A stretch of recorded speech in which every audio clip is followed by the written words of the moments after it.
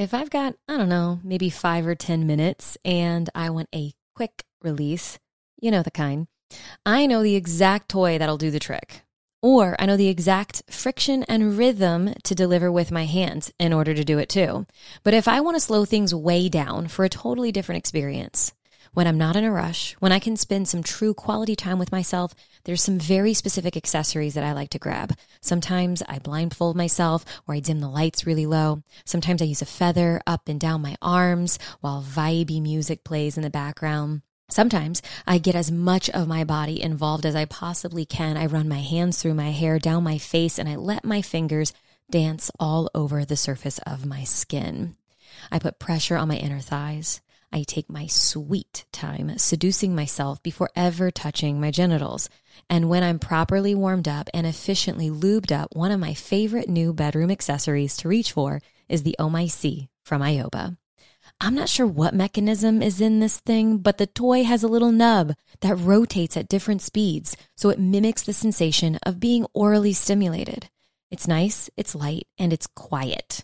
Sometimes the sounds of my toys can actually take me out of my experience, so a softer, quieter toy is incredibly appreciated.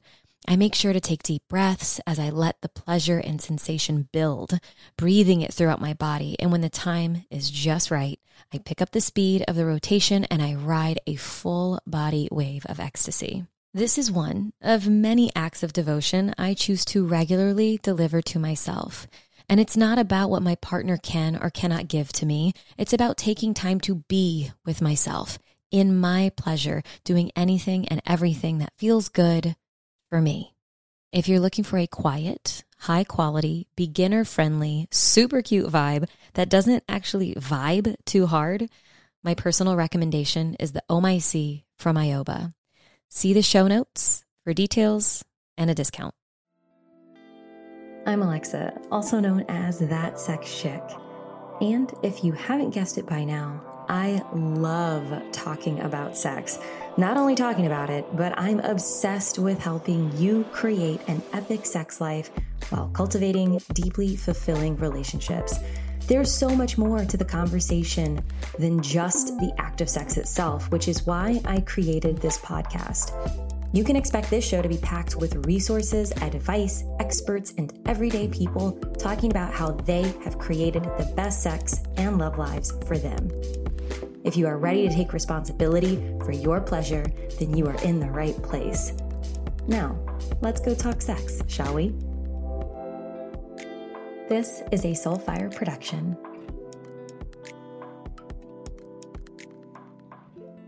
Miss Madeline Moon, I am so excited to have you on That Sex Chick, the podcast. So how you came into my field, put on my radar. Well, first off, I think the very first point of contact and recommendation was by someone who's also been on the show, Dominic Cortuccio, who I absolutely love. I've known him for many years and he just keeps getting better and better and better. If I think that man is just like, oh, that is such a good man. Every time I interact with him again, I'm like, you're even better than I remember. But I remember he put us in a text and he was like, Lex, you got to know this lady. She'd be a great interviewee on your show. And so I was like, oh, well, anybody that you suggest, absolutely. I am here for that. And then I said your name inside my office and my assistant, Bryn, goes, did you say Madeline Moon? And I said, yes. She goes, I love her. And then she responds, I just joined Sisu Society. Oh, that Bryn. Yes. Oh, it's the same. That's the same person. Okay. Yes. Okay, I know. It's all coming together. And she had a total fangirl moment. And the rest of that day was very entertaining because she showed me some videos and some projects and some different things that you have online. And just seeing her light up, and then the topic of embodiment and what flowed for us, and then how it started with a little fangirl moment of, you're going to have Madeline Moon on the show. That's amazing. I love that. I'm so excited. To how can we infuse more embodiment inside of our coaching containers? And just the whole progression of you and talking about what you do to how that then in one day started to trickle and translate into how we run our business was so beautiful. And so, just going through that, I was even more excited to have you come onto the show. Can I ask what you learned then by the end of that conversation of how you bring more embodiment into the way that you do business? I will then flip over. You are now the podcast questioner. Take it away. I got it. So I run different group programs, and there's one program in particular that I had been running that has a decent amount of embodiment. It has music and meditations and different ways that I guide people through things. But very recently, we've been doing a lot of business coaching. And when I get on the calls with people, we go right into it. And there's not a moment of dropping in. There's not necessarily, not every call is there a designated spot to check in with their body, to, it just wasn't, it was like, let's get in and get shit done. It had a very like masculine edge to it without any real like availability for movement or spaciousness or maybe even a little bit of flow. And so, we were taking a look at our upcoming calls and just saying, okay, well, at the beginning of each one of these things, we're going to do these different things so that, and then asking people like, how is your heart and what are you feeling, and tracking sensation, and maybe even doing, just like other little curious things that they have not been introduced to yet because we've been in a business coaching container. So. Yeah. That's really powerful work. 'Cause that's truly what you're describing right now is combining the very steadfast masculine approach that a lot of our world runs with when we build our businesses, which is not a bad thing at all. And I want to make it very clear that that is not hustle. That's not perfectionism. People get that confused. The pure masculine is about direction, but it's also about stillness. And, it's a very, very crucial ingredient into having a successful business. We have to have that stillness to actually drop in. But when we combine it with our physical body sensations, with our womb space, either expanding or contracting, or our, like, just those teeny tiny little inklings that we may feel in our pinky finger, it's like, that doesn't feel right. We need those moments of stillness and of silence and of physically touching our own bodies to know if that next business idea is actually aligned with what we want, or it's just the coolest thing that other Instagram gals are doing right now to be a boss babe.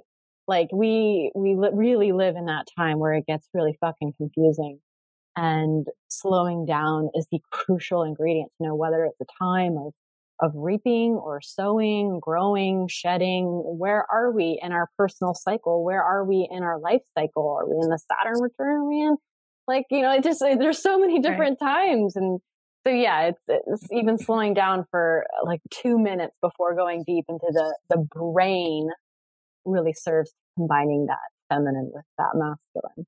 Yeah, absolutely. And it was a beautiful reminder for us too. And we have put all kinds of like soft pinks and rose golds and all these like plants and things in the office to have that feminine edge, or feminine softness just in the space, because typically what we're doing in here is very direct, and we're making decisions and organizing things and all of that. And so, and that conversation too, it was like, oh, how are we doing this in our own interactions within our own personal, we just come to the office and it's like, hey, what's on the to-do list? Like, how about, both of us, Brent and I both we play sound bowls. And so, okay, but they're in the case. So let's get the sound bowls out. Let's put them in our line of sight. Let's come into the office and do this, and this instead, on at least a couple of the days. And so, yeah, beautiful reminders. And some of those things that I have had seasons of life where that's really been a part of what I do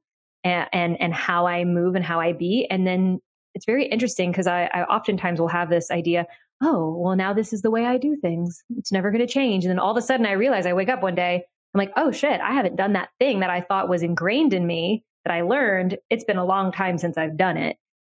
So I'd say ebbs and flows. And I love your response and the softness and the slowness, even as you articulate what you just articulated. So I'm looking forward to hearing some more perspectives on the like masculine, feminine, the flow, all of that. So before we jump into some of those, particular topics, I would love for our listeners to get a taste of who Madeline Moon is and how you found your way into embodiment and intimacy and all of this juiciness. Yeah. Yeah. Who is Madeline? Mm-hmm. Let's see. So, I always tend to start the story in the same place, but I'm feeling like skipping over some of the childhood dramatic details and summarizing that part. Because it's becoming less and less of the center stage of the story. It's an interesting time where this story has been so a part of me, and this has been a major year of healing. A lot of the childhood things that led me up to where I am now. I was raised in a very, very, very emotionally, spiritually, psychologically, verbally abusive household. Didn't realize it until about 2 years ago, because I thought that's the way everybody was. That's the way our world works. That's the way we treat each other. And we're always left in the cold and unvalidated and confused. And so I would say that the first 18 years of my life were my dark night of the soul. And I'm so grateful for it. I'm so grateful for it because it's taught me the depths of what is the opposite of truth. Like, it's not lying, but and I don't want to use the word unauthentic because I don't really like the word authentic anymore. But there was such a distance. Intimacy is about heart to heart connection, holding eye contact, breathing each other's bodies, at least in the way that I feel intimacy. It's not about sharing our secrets. It's about deep, deep, unbreakable presence. And if we do break the presence, we come right back. It's about that beautiful cord that we connect with the plant in front of us, the phone in front of us, the food in front of us, the human in front of us. It's that cord that we are devoted in that moment to creating, to feeling, embodying. And I didn't have that growing up at all. I had a mother who I never knew if she liked me or didn't, loved me or didn't. And the psychological tactics that were used were so obliterating to the human spirit. And I still to this day am having these moments of uncovering and feeling the grief for my little girl. And truly that grief is that's where God lives for me now. I had to find a way to make peace with the grief that I was feeling because it was going to destroy me. And as a child, I leaned into OCD behaviors, accounted things. I got really obsessed with calories. I became a bodybuilder as I got older and made myself really small, 6% body fat, bulimia, anorexia, everything you can think of. And I remember in my second bodybuilding show, I was just torn to bits. And I was like, why do I hate myself? Why do I feel like everybody hates me and God hates me? And I didn't know at the time the psychological stuff in my childhood. So I was just like, well, it's up to me to fix it. It started with me. It didn't, but it started with me. And now I'm responsible for it. And thank God I had that approach, that mindset, because I was 22 years old and I left where I lived in Texas, in the middle of the night. I literally packed up my bags. I figured out how to get a subleaser over my apartment within 24 hours. Left all of my things out on the side of the road for people to pick up. And I went to the mountains. I was 22, didn't know a single person in this new town. Went to Colorado, got this little apartment and really went inward. It was like the Trek of Inanna, where I just went into the underworld and I stripped all of these things that I thought I needed in order to be loved. At the time, it was the gym and counting calories and being thin. And over the course of a year, I started gaining weight. I'm still a very privileged, thin, able-bodied human being. At the time for me, though, it was a big difference. I didn't really see, I had such deep body dysmorphia that me gaining 5 pounds was a big deal. Mm-hmm. And I started my podcast. I was like, I want to interview people on how they eat and how they love their bodies. And that was I think now it's probably 8 years ago. that I started doing that. And then I started doing this body course and then disorder eating coaching and then becoming a coach and then all these things. And through that journey, like that to me is the starting point, the body stuff. It's to me now, it's like the surface level of it, but wow, what an entry point. Because at the same time, while now in my mind, I'm like, counting calories was the surface of the real pain and anguish that was going on within me, just a little coping mechanism, but it still had to do with the body.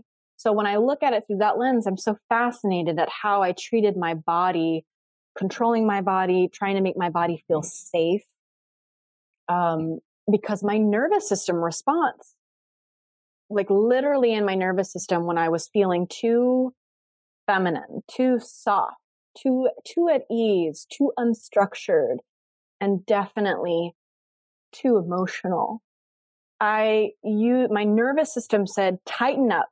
Mm-hmm. Lose weight, get smaller, build like a strong foundation of armor.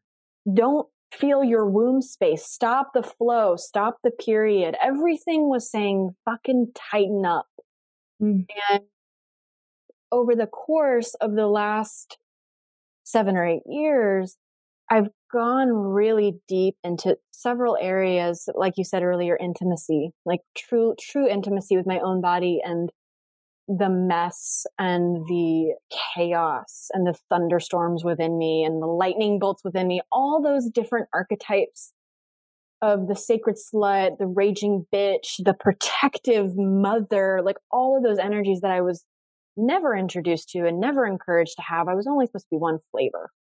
Like it was, Moon's my real last name. And I remember as a child being told all the time, like, be the good moon girl. Like fucking be the good moon girl. And so I had all these concepts of what moon was supposed to be. And another fun fact, my mother's maiden name is Pope, patriarchy. Mm. My father's last name is Moon. And so I believe our paths for our lifetimes is written in our names. Mm-hmm. So Madeline means high tower. And there's a lot of ways in my life that I've been a tower. I've been a lighthouse for people. And with my show, my podcast, my leadership, and also I've distanced myself. I've been so far from intimacy with people, with life, with God, with the world, with my grief. I've been a tower, locked in the tower like Rapunzel.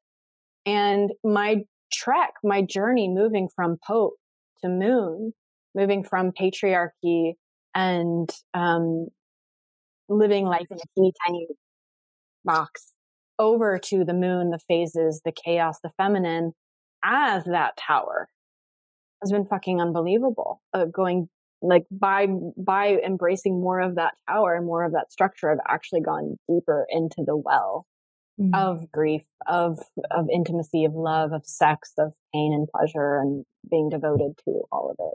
I'm feeling very like poetic today. So I'm using all these different like metaphors and archetypes. That's how I like to describe myself today, is that's what I do. And that's how I got here. I was thinking that. I was like, she sounds very poetic. Yeah. And it's beautiful. I mean, I don't get to have conversations like this very frequently. And that's, in a sense, unfortunate.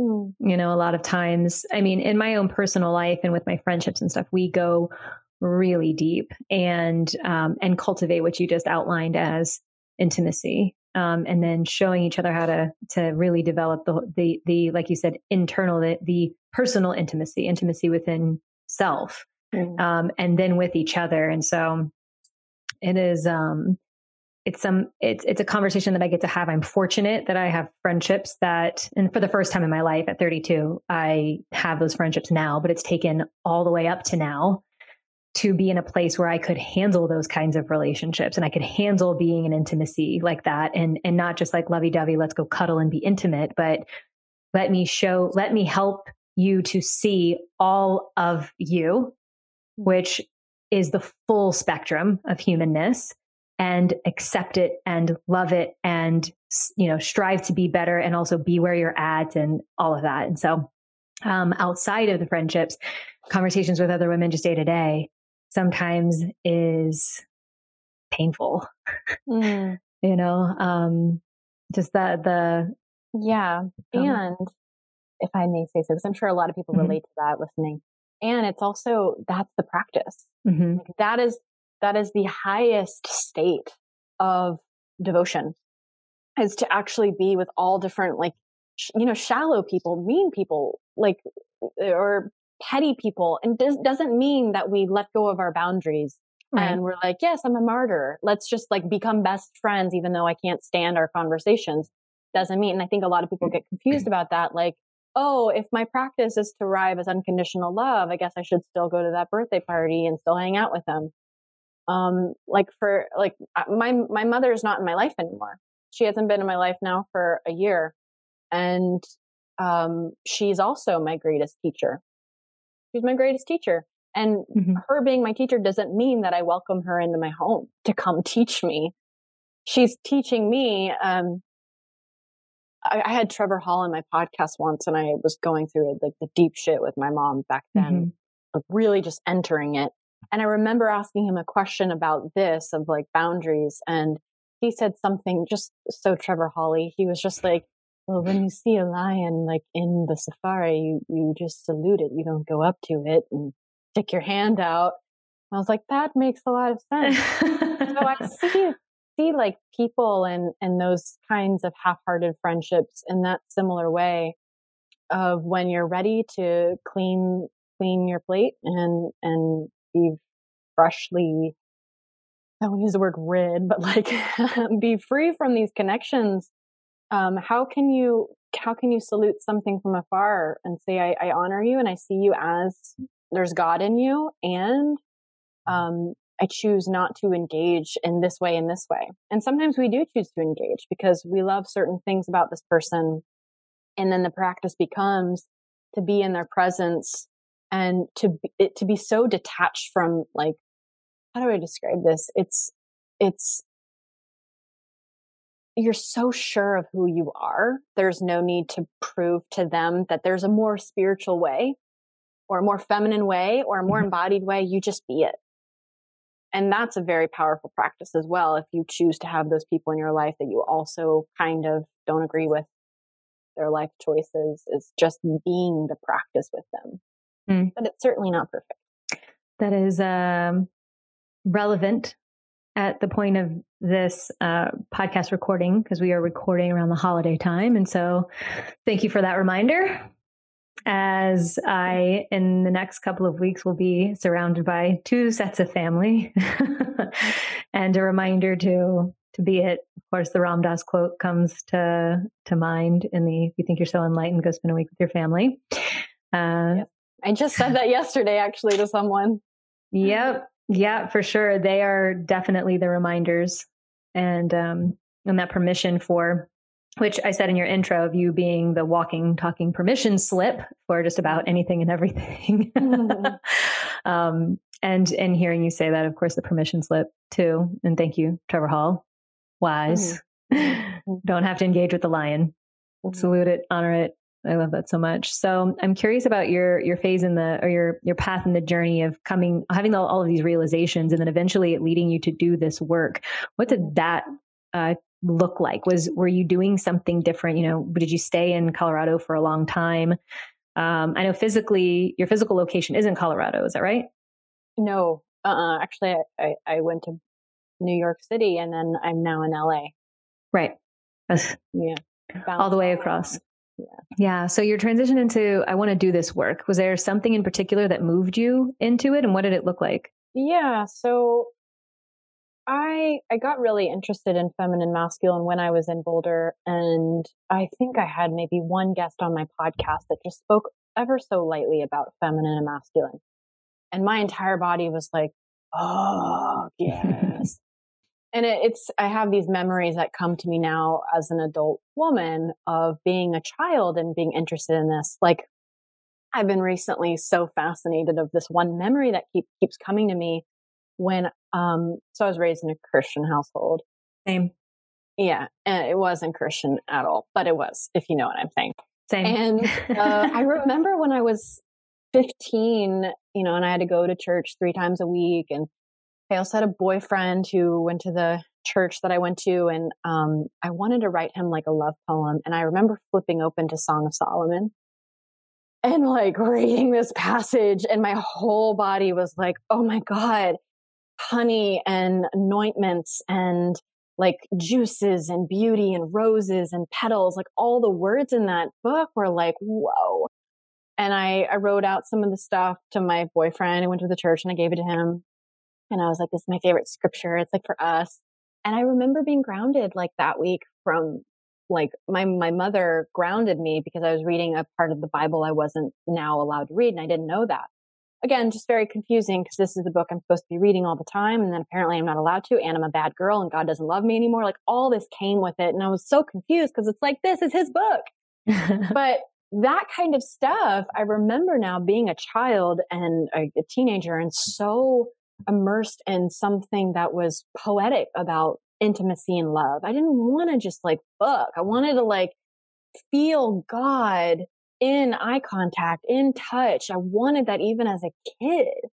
And then I got turned off through shame, and then I came back to it. So I would say my whole life, I've been interested in that kind of depth. But in Colorado, after I had this one particular guest in the show, I remember this like, this is where I'm going now. And I jumped in so fast. I like made a workbook, and then I did like called myself quickly a feminine masculine teacher and this and this and this. And sweet poor Madeline, she had no idea what she was doing, but it's great because it got me started. And I don't think anything about what I wrote and said was wrong. It just needed to crystallize as time went on. And I found these 2 teachers. I found David Deida, who I've not worked personally with, but I've worked with John Wineland, who is like the modernized kind of David Deida energy. Right. Very different though as well. And my other teacher, Kendra Kunov, and I went through a 2-year immersive with both of them together. And that was when I learned what embodiment is. And it's words can't do it. It's embodiment is all about using the body. And I had gone through 2 of the most intense years of my life with them, using my body to display the depths of pain inside me and being really pushed to go there. Not just how do you feel, but fucking show me how you feel with every fiber in your being for the next 90 seconds. Give it to me, all of it. And like learning how to go from I'm having a good day to like hopping on a call with them and then being challenged to do that in front of the whole group that we were with and then go back to my normal day. That kind of agility is what changed my life, is learning how to move from immense pleasure and turn on to the darkest despair I've ever felt within like 2 minutes. So now my emotional realm is so practiced and so stretched that I can go from being turned on by myself to then being in work mode, to then being on my knees in grief, to then be lifting my hands up in praise and celebration. Like that kind of agility is available to me. And that's what I bring to my love, to my beloved, to my love making. It's that kind of fluidity of being able to meet the moment where the moment is at, wherever it's shifting to. And that just helps in every single arena of life, of like feeling into what you're sensing from your partner, what you are sensing from the moment, what you're sensing from your own body. And that kind of attention to the subtleties is where intimacy lives, I think, is in the subtleties of the breath and the subtleties of the touch and the subtleties of how you're holding your body, if it's caved in and closed or if it's open, available. Are you penetrable? Are you holding your body in a way that's penetrable? Like truly, that's the transmission of the feminine. The true feminine is penetrable, meaning she's open. She's open to feeling God as she does the dishes. She's open to feeling love where she did not expect love could be, because she's open. And that doesn't mean that she doesn't have the sacred bejeweled shield with her, always available, but she knows when she needs it, when she doesn't. She's able to like soften that shield or create more armor around that shield if need be, but her heart can remain open as she has that protection. We don't have to be so hard and edgy, even though we think we do because of our experiences in life. We can use those things to catalyze, to launch and catapult ourselves into feeling more alive. Like those hardships are actually the very ingredients needed to open, not to further justify our closure off of love, but actually to open deeper into love. That's beautiful. And that was way, way more than the original question. But I love that because listening to you kind of took me on a little imaginative journey, in my memories, and especially talking about the subtleties, and that's where intimacy lies, and thinking about the times when I've noticed something that was like a split second of something that happened in the person I was paying absolute attention to, for them to feel like they could fully let that go or fully come into that moment. And then, oh, I can trust you. Intimacy. Like that's really beautiful. A really lovely way to describe that. And I have a really dear friend. Her name's Ariana Joy, and she teaches something for coaches called Trauma and Somatics, where she goes in and helps people understand what is trauma informed and what's working in trauma and working with trauma, and then somatics, putting the body into it. And so that's something that my EA and I did very recently. And we did a lot of conversating. Of course, we did some embodiment practices and everything too. That was on the subtleties. We spent a whole conversation on what are subtleties and how to pay attention and all of it. And it's incredible. So for those, and I'll just point this out, this show is listened to a wide variety of people. I oftentimes get introduced to people when they are just at the cusp of going on a journey. Like they've been on their life journey. Maybe there's been some stagnation. They're wanting more from their life, especially when it comes to intimacy, sex, relationships, that kind of thing. Usually, hence why this is called That Sex Chick, is that a lot of times in conversations between two people I don't know, one will say to the other, well, have you heard of that Alexa Martinez? She's that sex chick. And so then they'll share my group, or they'll share this podcast, or they'll share something. And that's where I get introduced to a person. And it's usually pretty close on their journey. And so usually people stick with me though. And so as they grow and as they broaden their horizons, they stick around. So I would say that there's a nice chunk of people that are just getting started. And for those people that are hearing this particular episode, chances are they might be listening to the things that you've said so far, and maybe some of the stuff that I've said. And some people are like, this is beautiful and it sounds lovely, but I'm still not quite sure what they're really talking about. So I would love to give a little bit of a foundation of when we say things like an embodiment practice, or when we talk about, we touched on intimacy already, but when you say, okay, I went deep down the rabbit hole, I jumped in right away with masculine, feminine. So let's say somebody's come to this show. Maybe they even found me because of some of the kink education. But so they have no idea about what we're talking about here. How would you describe some of this to them? Sure. Yeah. So, I might close my eyes for a little bit as I talk on this, because it helps me to drop in and stay on one thread. When I'm talking to someone, I see them, I'm like, let's just keep going. And I need to focus on what I'm saying with this one. So, feminine and masculine, in the lineage that I've learned from with the David Data work, John and Kendra, there are many different ways that people go into feminine, masculine. If you go on Instagram and you search for these hashtags, you're going to see a lot about hustle and softness, or drive and vulnerability. And that is not the embodiment lingo we use for these words. Masculine, I might lose some of you, so I'll go really, let me know if you want me to clarify on something, because even these words a little bit. I trust this process. Yeah. Okay, good. So masculine is consciousness. Feminine is energy. Breaking that down even more, masculine is like nothingness almost. Whereas feminine is everything. the opposite. So it's yin and yang, the sun and moon. The masculine energy, being that it's consciousness, that's earlier when I was saying stillness, it's very similar. Like the masculine part of you, contrary to what you probably hear, it's not about going, going, going. It's about being able to be incredibly still. It's that warrior energy that has his equipment that he needs to go fight his battles, but he doesn't need to wave around his sword for all to see egotistically.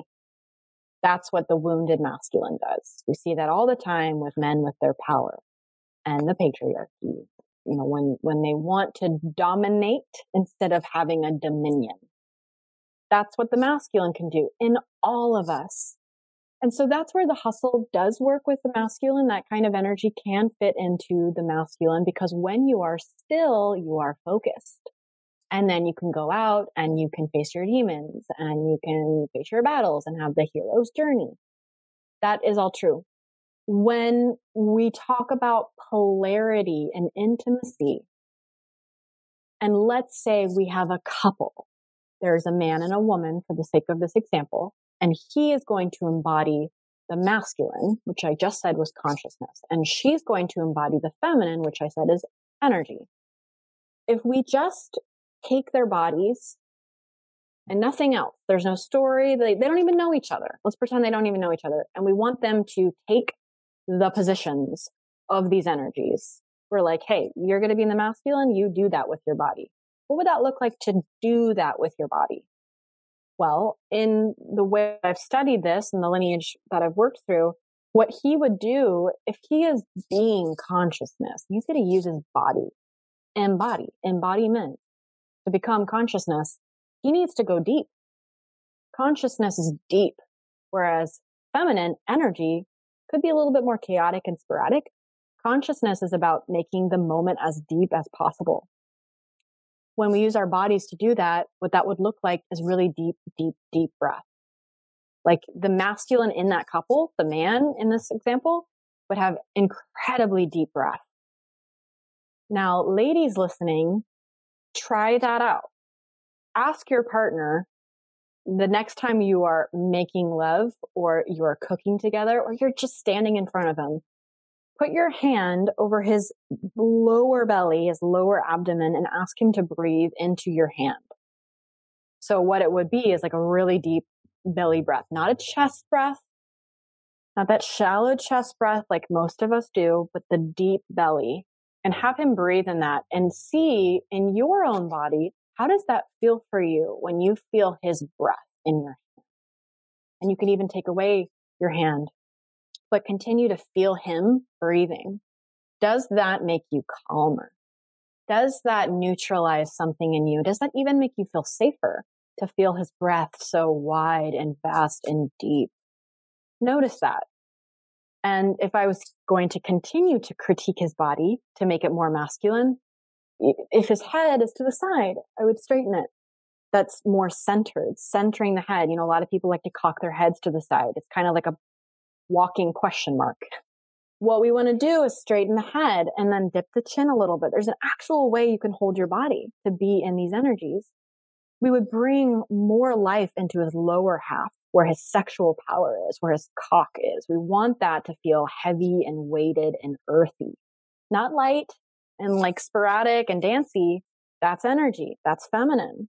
We want to bring more depth. Like if we try to push him off the ground, even that wouldn't move him because his feet are so connected to the earth.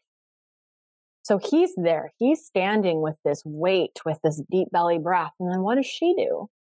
So in this lineage, if she is energy, she is pleasure. She's God in skin, like sparkly, magnetic. And that doesn't always mean happy. Sometimes that means she's full body roaring. She's Kali. She's protective mama bear. But in any sense, she is energy. So it's not about holding back, withholding, covering your smile. You shine it all out. So the feminine in this example, if we have him doing that magical stuff with his body, then she would be letting her body be a vessel for whatever she's feeling in that moment. So let's say she feels really turned on because he's breathing in a way she likes. Instead of withholding that, and hiding back the smile and trying to be a mystery and being a little nervous to demonstrate how she feels, if she just gave herself permission to embody what she was feeling, maybe she'd sway her hips a little bit. Maybe she'd find her own rhythm that's always inside her body. She's just not used to hearing it. And she'd sway her body a little bit. Maybe she'd sway her hips. Maybe a little smile would come about. And maybe he'd do a really deep breath she liked a lot, and she'd smile even bigger. The feminine is all about being responsive. So if something happens in the world or in a date or in that practice that we're doing for this example, when something happens that changes the moment, her mission, her job is just to reveal what that change did.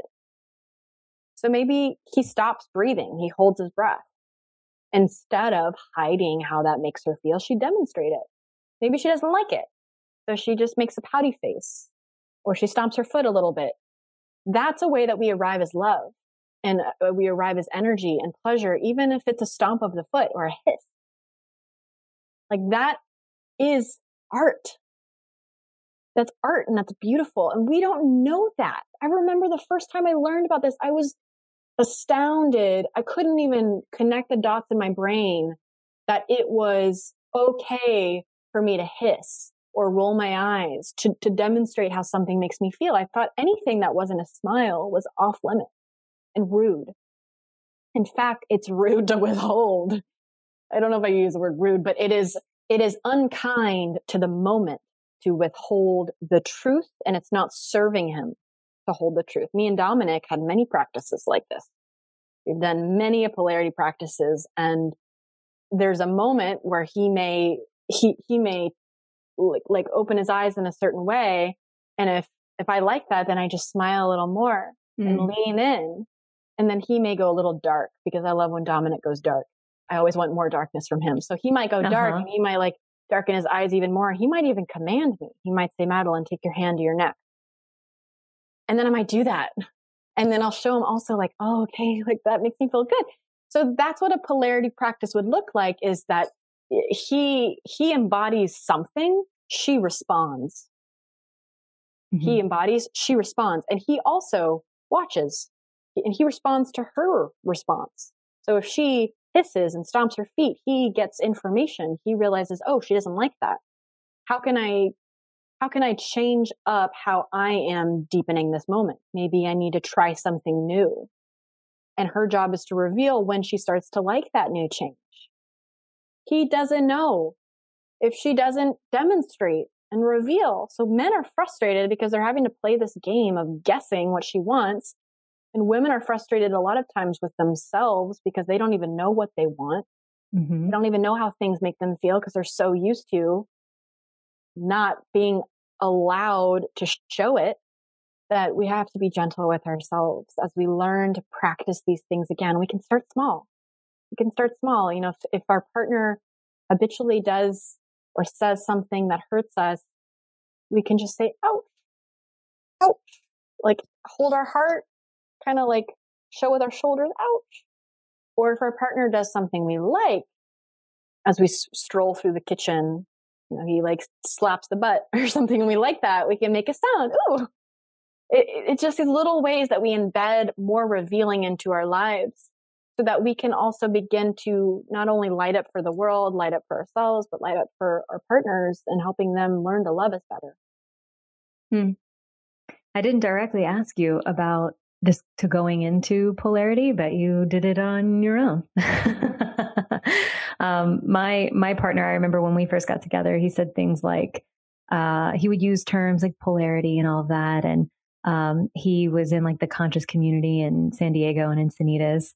And I'm from deep South Louisiana and hadn't been, I mean, I traveled for about 6 years, traveled the world multiple times over. I've been a lot of places, but I've only lived a couple of, and most of my life was New Orleans. And so when I got introduced to this very spiritual kind of hippy dippy man, and he was saying things like masculine and feminine and polarity and all this, I was like, this is cool and all. And what does it really mean? And so there's a lot of conversating about it and talking about it in theory and then in actuality, and it playing out has wound up being a whole different experience, I think, than what sometimes people are logically saying. Oh, in theory or in a book, I read it's this and then it's this, or it's this, or it's that. And then watching it in actuality between people, maybe that's like between you and Dominic, or between my partner and I, after doing, David Deida is somebody that he has considered not a direct mentor as far as going through his programs or anything, but reading a lot of his books. And then we both enjoy John Wineland as well. And so like just seeing in some of the other people that we have in our lives as mentors, interestingly enough, there was some things that you were describing when I think about mentors that are in our life that teach us. So one of them I'm thinking in particular is Tantra, and then the other one is DS, subdynamics. Personally, like you describing what all of that brought up a decent amount of reflection for me on some of the experiences that I've had DS. So while like when Jordan and I first got together, he was very white light and Tantra, and I'm in California, and and I'm like, kind of gritty and witchy and darker, dare I say, in New Orleans, where, vampires hail and the veil is very thin. At least that's what people say. But yeah, in you describing some of that, he brought in the more Tantra thing when we first got together. And then I was more like, whoa, have you ever heard of kink? And to see all of it play out, us merging the two, I would say. I remember the first, one of the first conversations that we had when he first visited me in New Orleans, that I really love this light thing that you've got going on, but I am really interested in fucking your darkness. Like I'm really interested in playing with whatever's dark that's going on here. And I know that we originally were connecting over that kind of conversation, and I marked that as like a bonus if it swings around to it, that I would love to just see what you've been pondering over with regards to, when people say their darkness, or when people reference that, what are your theories or ponderings over what that means? And I know you're working on some projects that, to be determined or to be continued, but I imagine that that's something that you've given lots of consideration and lots of feeling into. So I personally, outside of what my audience wants to hear, I would like to hear that. Can you also, did you say that he said that to you, or you said that to him? I said that to him. You said that to him. So I want to point out too, for people listening, that the way you said that was so queenly, because many women get afraid of like speaking what their desire is. They get afraid, so they hold it back, they repress it, or another response is more of the reactive of like, you never do this, or getting frustrated. And the way you said that is very graceful, and it also most likely inspired him to meet you there, because it was, I love this, and you know what else I would love? This. It was nothing but praise in itself. Even the request in itself was praise. Mm-hmm. So I just want to highlight that for people who listen to this and they're like, well, I want that too. Because the habitual response is normally to be like, why don't I have it? I want it. Why doesn't he do this? And there are these really unique ways as women that we can, as queens, inspire our partners into higher kingdom or higher queendom. And it's always through our grace and our compassion, and like bringing that very sexual energy of like, and this is what I want to do. So I love that. So can you ask me again what the question was about? The darkness, what I can specifically? Yeah. I mean, that's more or less what you've been considering, what you've been feeling into, what you've been experiencing on that, because I know that at some point that might be a main topic. Yeah. Just based off of previous conversations? So I love darkness so much. And one of the things that I think is there's many things that's really liberating about the darkness. Well, this is where I feel like starting. When we look at light and we look at dark, we look at shadow sides. For anyone that happens to be new to that area of truly understanding what that means, one of the best examples is that the light side of the protector. And we love protectors and we love being a protector. And we know when we're in the presence of someone who's the true protector. We can feel it. We can feel it in our bodies. We can feel it in our wombs. We're like, oh yeah, we're safe.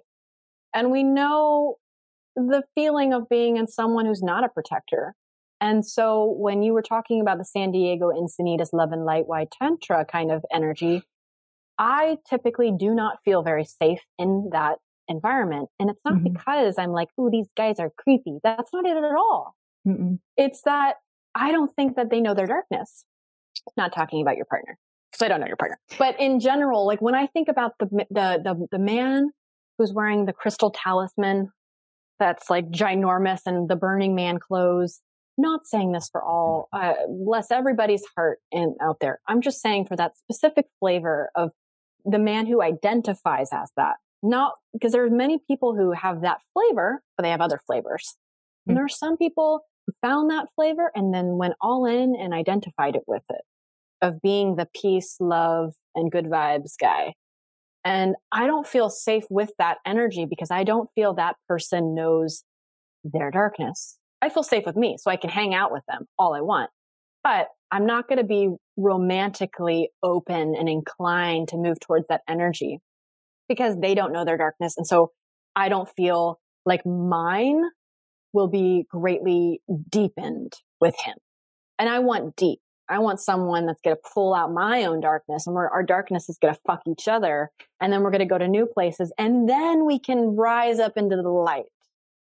Because after, not to say that we need to suffer in sex, but this theme of suffering on one side and grace on the other has been a really big deal for me this year. I did 15 ayahuasca ceremonies, so I've suffered a lot in that regard of a lot of physical pain and throwing up, just like really, really, really painful, crawling on the knees, trying to find my bucket kind of vibes.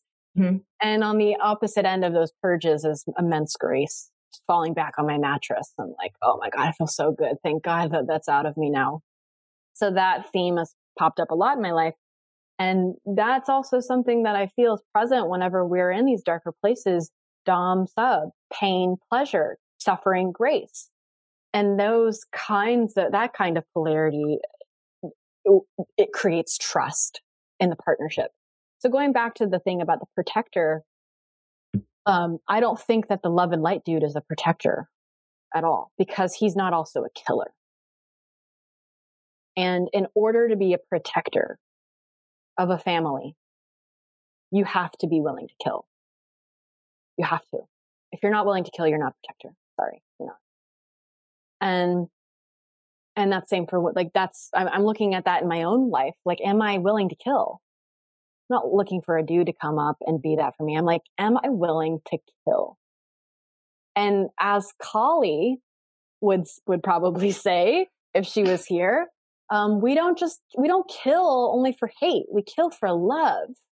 And John Wineland talks so beautifully about this, of how when you're in partnership, and let's say you're a dude and she's giving you some half-hearted responses. It's not the truth of her heart. In that moment, he's willing to kill. He's willing to kill and fight for her integrity. He's not going to let her get away with that closed-hearted bullshit because he's devoted to love. So he's going to slice through that bullshit and say, give me your truth. Even if it means you're going to scream, fuck you, say something, because I'm not settling for lukewarm love. And that's a protector because he is protecting that love by killing her withholding. And that's confronting. The nice love and light guy is going to skip over it and be like, well, that's how you feel right now. So unconditional love, like whatever, call me whenever you're ready. Or he'll see her like, he'll like make a pass on her and then she'll stop breathing because she's uncomfortable. but he won't see it. He won't be able to recognize, oh, she stopped breathing. Therefore, she's probably uncomfortable. Let me take a step back, check in with her. He's just like, let's just keep going with the flow.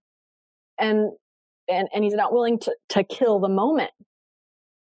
Someone who's truly familiar with even their darkness in that lens is willing to stop that erotic moment because he sees that she's not breathing. Even if it kills the romance, he's going to stop. Like, so our darkness can come up in really beautiful, sweet, tender ways. It's not always about wearing leather and choking each other out. Like, sometimes it's about stopping what you're doing. Like, you're protecting the moment by killing the moment. But in the other sense, like, just feeling like in the actual dark, like BDSM kinky kind of way, that in the most like simple way to put it, when I feel like someone can deliver even past his own personal preferences. I don't want him to be uncomfortable, but maybe his favorite flavor isn't darkness, but he knows that that's your favorite flavor. That is a true act of heroicism, is to swoop in and deliver that dark flavor for you, because he knows that's going to liberate something in you. That's going to liberate your good girl. The part of you that wants to be sweet and good and pretty and like tidy. Because when you enter that dark space, things get dirty. They get dirty. They get a little bit messy.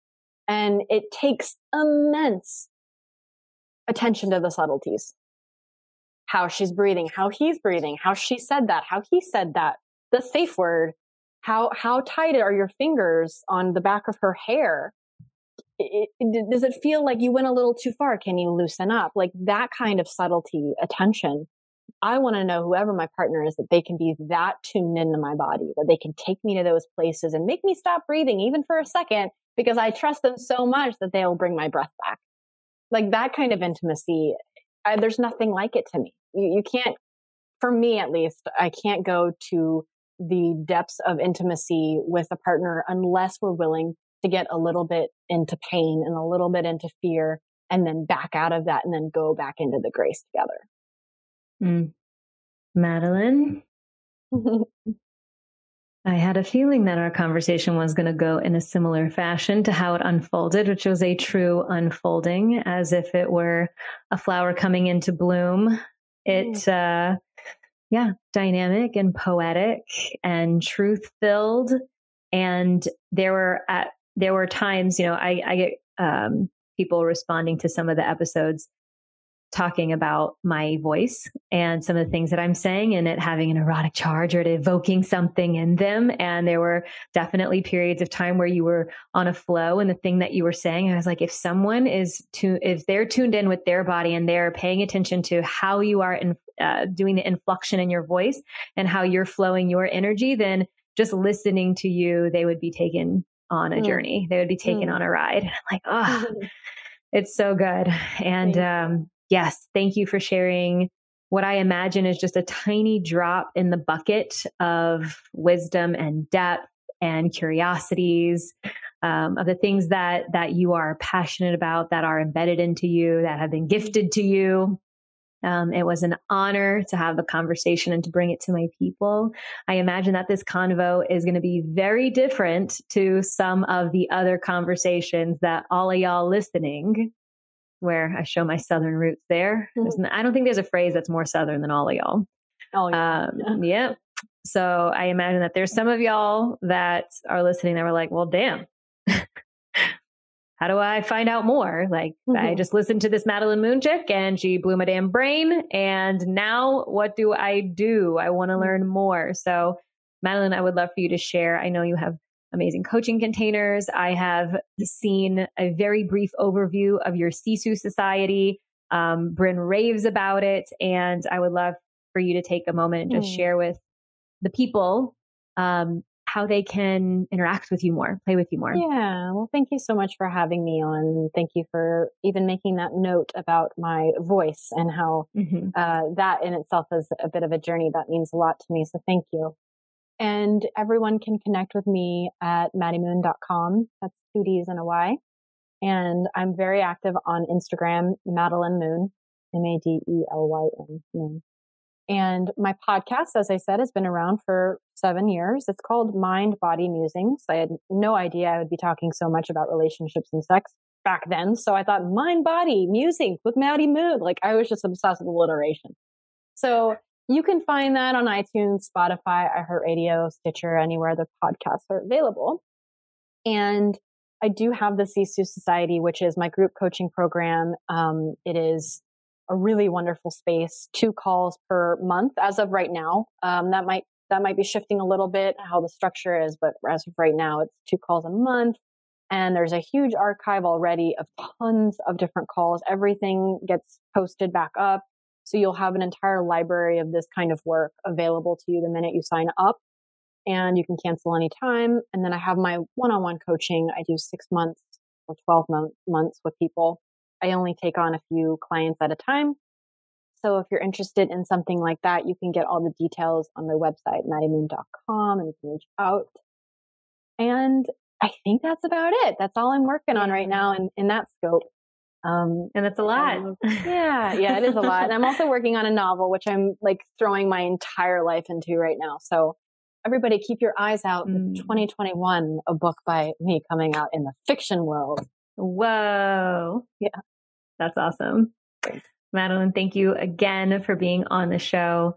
I am so looking forward to, I would say it's the last couple of months you've been on my radar and been in my space. And so I'm so looking forward to what that journey is going to look like moving forward as I stay connected with you. I am now one of your followers.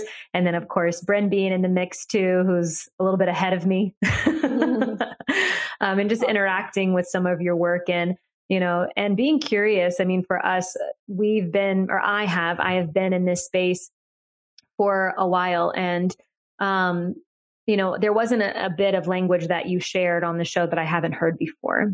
And I think that there are times when I hear the language and I'm maybe in a retreat or I'm at a workshop or I'm speaking with someone who's an embodiment practitioner or coach or teacher or something. And I play the role or I do the things or I'll like do the experiences and then I go into life and some of it translates, like I mentioned at the beginning of the show. And I'm amazed at the fact that I have been in this for several years and I've been doing this. And of course the work is never done and it's going to be the whole rest of my life. But being in this kind of conversation over an hour length of time, connected with you, listening to you, feeling you while you were speaking and watching your body language and everything, where I'm like, wow, there's, it's reinvigorating and re-inspiring me for my own personal journey to go deeper, to go further. Maybe there were some bits in there that while I've heard the language before, I don't fully understand on a cellular level what that means. So I am re-inspired to dig even further back into this work.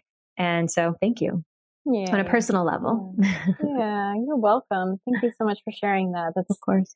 I know that feeling of like being in the work and then understanding it and enjoying it, but knowing that there's deeper layers, there's more depth. And I feel that when I look at my teachers, I'm like, oh my gosh, there's like, you just can't, how deep can we go into the body? How deep can we go? And so that's what I'm signing up for in this lifetime, and happy that resonates with you as well. Yeah. Fuck yes. All right, lady. Thanks again. Thanks so much for listening to today's show. If you loved it, be sure to subscribe so you never miss a new episode. And if you extra loved it, make sure to leave a 5-star review. I'll see y'all next week.